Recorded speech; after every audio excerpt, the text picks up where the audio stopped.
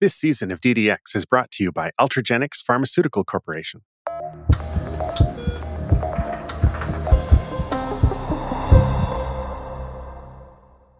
A 34-year-old man presents with weakness, and he's been getting progressively worse, to the point of needing a walker to get around, and now a wheelchair. Then he started having unexplained fractures. This is DDX, a podcast from Figure One about how doctors think. This season is all about rare diseases. I'm Dr. Raj Bhardwaj. Today's case comes from Dr. Suzanne Jondebur, who we heard from in episode 1 of this season. Dr. Jondebur has been compensated by Figure One for her participation in this episode. I am a metabolic bone physician. I'm at Johns Hopkins University School of Medicine, where I'm an associate professor of medicine. Dr. Jondebur was not the first doctor who had cared for this previously active, healthy man. It had begun about 5 years before I saw him. He was doing great in his career. Career was going great guns, doing all things people in their 30s do, traveling, going out, having fun. Then he began to feel unwell. And it started with a little bit at first, and he just thought, well, maybe it's stress. So he began to see a number of doctors. And he went from doctor to doctor, complaining of weakness, complaining of pain. He's beginning to have pain in his bones at this point. And they would test him and they could demonstrate, yes, there's demonstrable muscle weakness here. To this point, he's even walking with a cane sometimes, getting so weak to the point where he was diagnosed with multiple sclerosis and actually started on multiple sclerosis treatment. Despite this treatment, still doing poorly, now walking with a walker.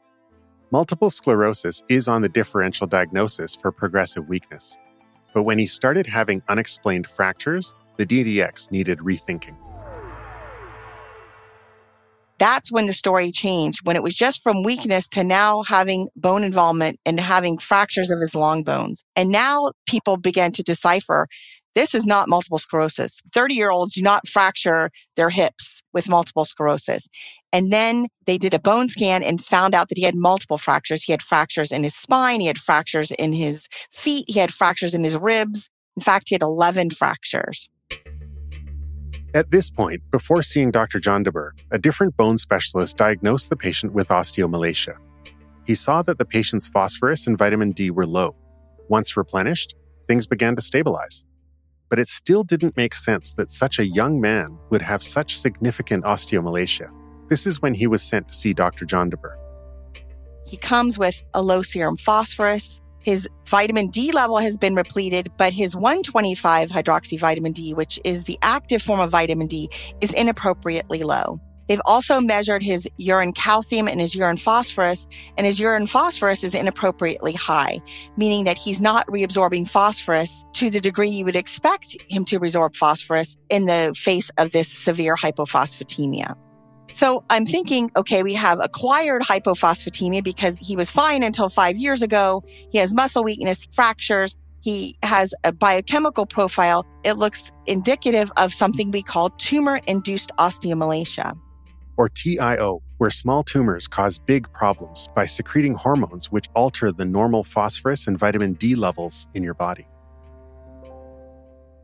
The cause of this are these mesenchymal tumors. They're frequently small, but I need to do an examination to see if I can find any lumps or bumps or something that could help me make the diagnosis here in the clinic. So I'm palpating his head. The most common places for these tumors are in the extremities, the distal extremities, but also in the sinuses, in the oral cavity. So, I'm feeling his jaw, I'm palpating in his oral cavity, I'm palpating in his neck. I'm just palpating all his glands that I can. I'm feeling his distal extremities. And I get down to his feet and he's like, my right foot has been kind of hurting. So I'm palpating his feet and he does have pain there. Dr. Jondebur sent the patient for an MRI of his right foot. And the MRI comes back negative. So at this point, I realize that a physical examination is going to be very insensitive to finding these tumors. So I send him for some functional imaging. And we know that mesenchymal tumors, not necessarily only those associated with tumor-induced osteomalacia, but also those that aren't associated, express somatostatin receptors. And there's a number of imaging modalities that you can use that take advantage of these somatostatin receptors. And the one that I used was an octreotide scan. And they called me from the radiology suite and said, we see an area of uptake in the foot. I said, really? He said, the left foot. It turns out that he had pain, which was plantar fasciitis on his right foot. But then when we did an MRI of his left foot, there was a 2-centimeter mesenchymal tumor right at the base of the first metatarsal of his foot. And we were able to send him to surgery for a wide resection. It was removed and his biochemical abnormalities were reversed. And then he began to remineralize his bones. The patient almost immediately began to regain his strength, like a proverbial dying man being given a second chance at life.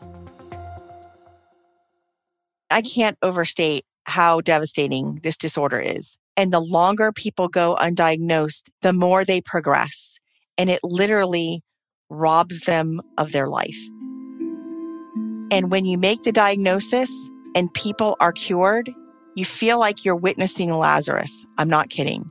You feel like you flash back to 6 months before and you look forward 6 months after people have either had the tumor completely removed or start treatment, and you feel like you're witnessing Lazarus because people go from in a wheelchair to walking.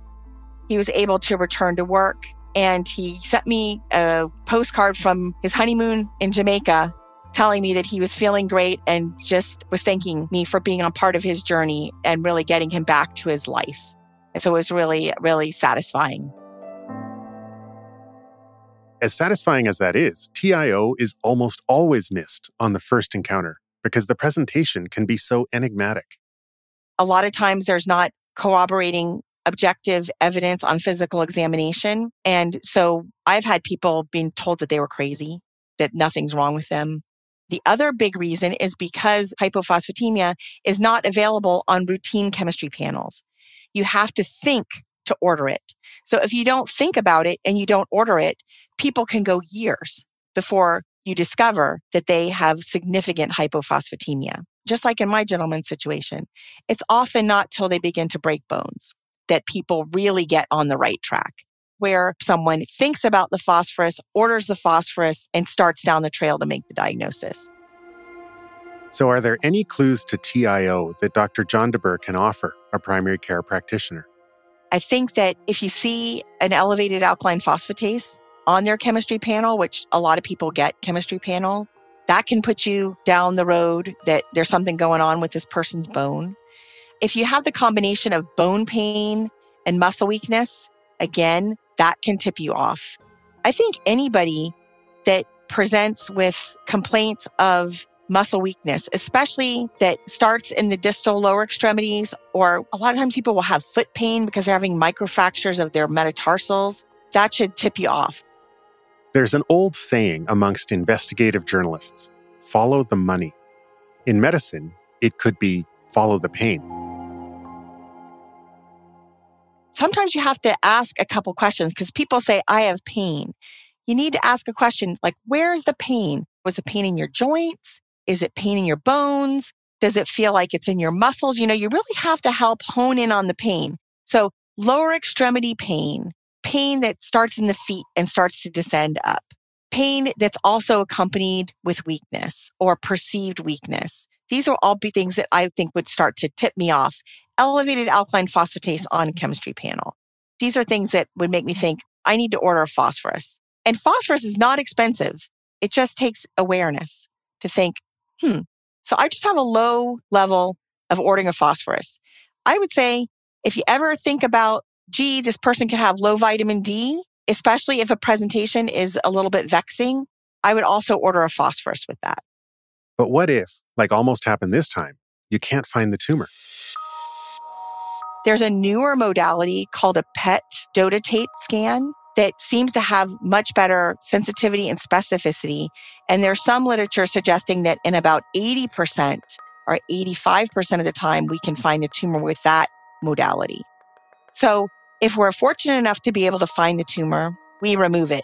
Surgical resection, complete surgical resection is the treatment of choice because people will be cured. So we want to find it. We want to resect it. We want to make sure we get it all the first time. If unfortunately we can't find it, there's a couple of medical therapies that are available.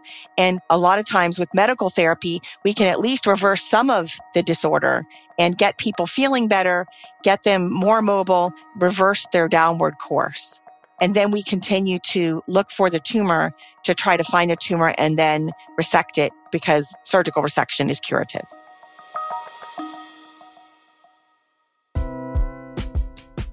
Thanks to Dr. Suzanne Jondaber for speaking with us. This is DDX, a podcast by Figure One. Figure One is an app that lets doctors share clinical images and knowledge about difficult-to-diagnose cases. I'm Dr. Raj Bhardwaj, host and story editor of DDX. You can follow me on Twitter at Raj Bhardwaj MD. Head over to figureone.com/DDX, where you can find full show notes, photos, and speaker bios. This episode was brought to you by Ultragenyx Pharmaceuticals Corporation. Thanks for listening.